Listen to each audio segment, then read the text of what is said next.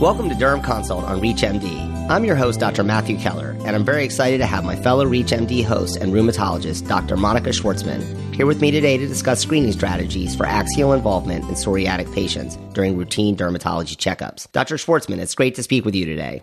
Thanks for having me. I'm excited to be here.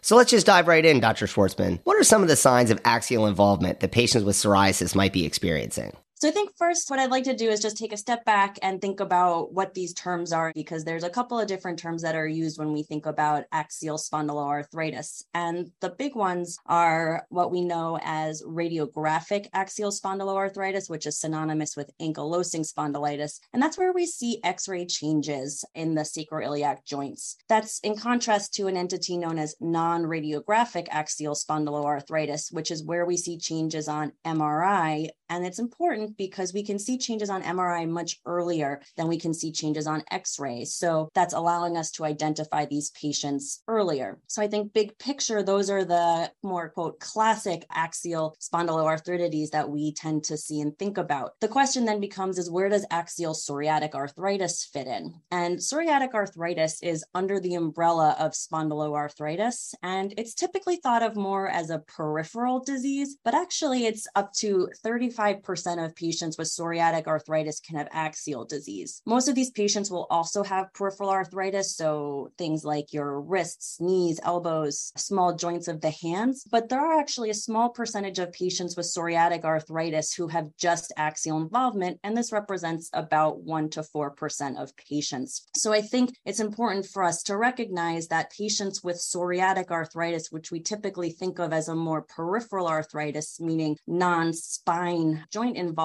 actually does affect the spine. And this is an active area of research where we're really getting better at identifying and defining these patients. And a big question that is being investigated is to whether axial psoriatic arthritis is distinct from the more traditional axial spondyloarthritis that I mentioned earlier, radiographic and non-radiographic axial spondyloarthritis. And there's some data that these conditions may be a little different and have some unique features. Axial psoriatic arthritis typically presents older, and patients will typically also have those peripheral joint symptoms more than the patients with the more traditional axial spondyloarthritis. And on imaging, there are actually differences as well, where axial psoriatic arthritis tends to be more asymmetric and have more cervical spine involvement than the more traditional axial spondyloarthritis. And interestingly, there are actually some genetic differences as well. HLA-B27 is typically thought of as the characteristic gene mutation among all spondyloarthritides. However, it's been shown that actually patients with axial psoriatic arthritis have an association with HLA-B8 in addition to HLA-B27, though a lower rate of HLA-B27 than the more classic axial spondyloarthritis. So I think an important thing for us, certainly as rheumatologists and as well as dermatologists, is to recognize that axial psoriatic arthritis is an important entity for us to be aware of. And there are some differences with the more traditional or classic axial spondyloarthritis, I think, that we've all traditionally thought of when we think of spine involvement in these groups of diseases.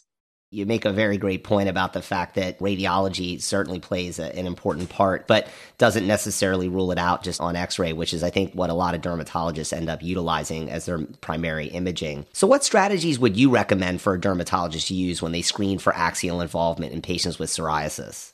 So I think the most important question is to be aware to ask. You should be asking your patients with psoriasis, in addition to whether they have any sort of joint pain, to also ask about whether they have low back pain. And then from here, there's a myriad of different causes of low back pain, ranging from chronic mechanical type of syndromes, herniated discs, spinal stenosis. All of those things are very common in the general population. And the key here is to differentiate what is more mechanical back pain from what represents a potential inflammatory back pain. And there's been a new screening tool developed for use in dermatology clinics where it casts a really broad net and basically addresses whether patients have back pain for greater than or equal to 3 months, which is a key feature. And the other key is these patients typically are younger, so usually less than 40 or 45 years old. If you feel that those patients either have those two features, having them seen by a rheumatologist certainly, I think, is important to have us us tease apart whether there's maybe more inflammatory type of features to their back pain. And classification criteria have been developed addressing this. Of course, I think on the dermatology side in your clinics, focusing on identifying the presence of any sort of back pain and then having them see a rheumatologist in a timely fashion to further tease apart, I think is the most important. And this gets into a little bit of what you said earlier in terms of imaging. And again, this is a little more on the rheumatology side than I think you would see in a dermatology clinic, but I typically don't stop at x-rays in my patients that I'm concerned about an inflammatory back pain in patients with psoriasis, because I know that early disease is unlikely to show on x-ray. So I have a pretty low threshold for getting an MRI in these patients because I know that there's a possibility that x-ray could be missing early disease.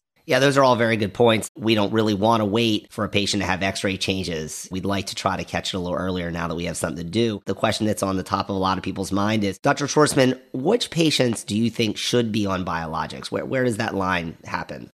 It's a great question. And this is an emerging concept. There's really not a ton of great data in axial psoriatic arthritis. So we borrow from the axial spondyloarthritis literature. I think the first step, if patients can tolerate it from a GI or variety of other perspectives, is a trial of nonsteroidal anti-inflammatory medications. Typically, I do this in a standing fashion as opposed to on demand. And that would be first line for axial spondyloarthritis. Patients that don't respond or that doesn't adequately control their disease, that's really when I then reach for biologics. And again, borrowing from the axial spondyloarthritis literature, we know that the conventional synthetic DMARDs really don't work when there's axial involvement.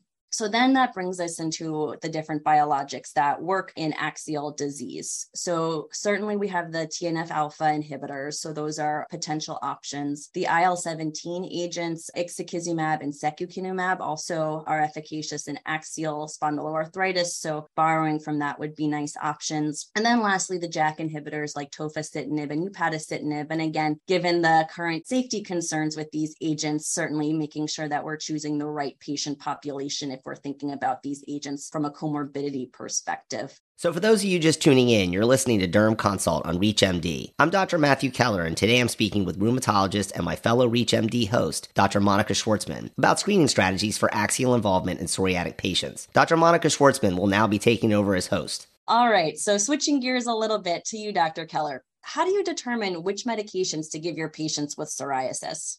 Well, that's a great question. If we just assume it's a new patient that comes in, I'm going to start with a discussion about psoriasis, to an extent psoriatic arthritis, and also all the different types of treatments, sort of from soup to nuts, from topical therapy through light therapy, pills, and on to shots. I think because the patient needs to understand what's out there. And then the most important thing, and it's sort of apropos of what we're talking about today, is I try to assess if they have arthritis. I think it's a really important thing. And as I mentioned earlier, I think we underestimate in dermatology more than 10% of psoriasis patients have arthritis. And it's not always cut and dry. It's one of those diagnoses we don't really have a lab test that's going to guide us definitively, but it certainly affects the way I think about therapy. I also consider where their disease is. So do they have facial disease? Do they have significant scalp, palm, sole, or genital involvement? That immediately alone will make their psoriasis severe as far as classification criteria. So in mild disease, I'm usually going to start with topicals. More severe disease, I'm going to have a discussion about light treatment, pills, shots off the get-go. And then I'm going to work with the patient based on what prior therapies they've been on, because I get a lot of referrals. Their thoughts on systemic therapy, because there's some people that just don't want to do a systemic treatment. I'm going to design a treatment plan that kind of works well for them. Most patients are going to want to try topicals first if they haven't already. But if they aren't working, I always provide the more severe patients with labs to check. And I usually do that at the first visit. So I give them their labs. I say, don't get these checked unless you don't feel like the therapy we're doing is working. And then go ahead and get it checked. So when you come back to see me, we have everything we need in order to move to the next step. That allows us to assess what type of therapy is going to work best. If they have arthritis, especially if it's affecting their daily activities, I also refer to rheumatology because often it can be a while for them to get in with rheumatology. So what I'd like to try to figure out is, do I have a suspicion? And if I do, I'm going to sort of move to systemic therapy a little faster, especially if it's having a significant impact. Some of these patients come in and they're already having multiple years of worsening activity. They have that 45 minutes or an hour of joint stiffness in the morning that takes a long time to work out.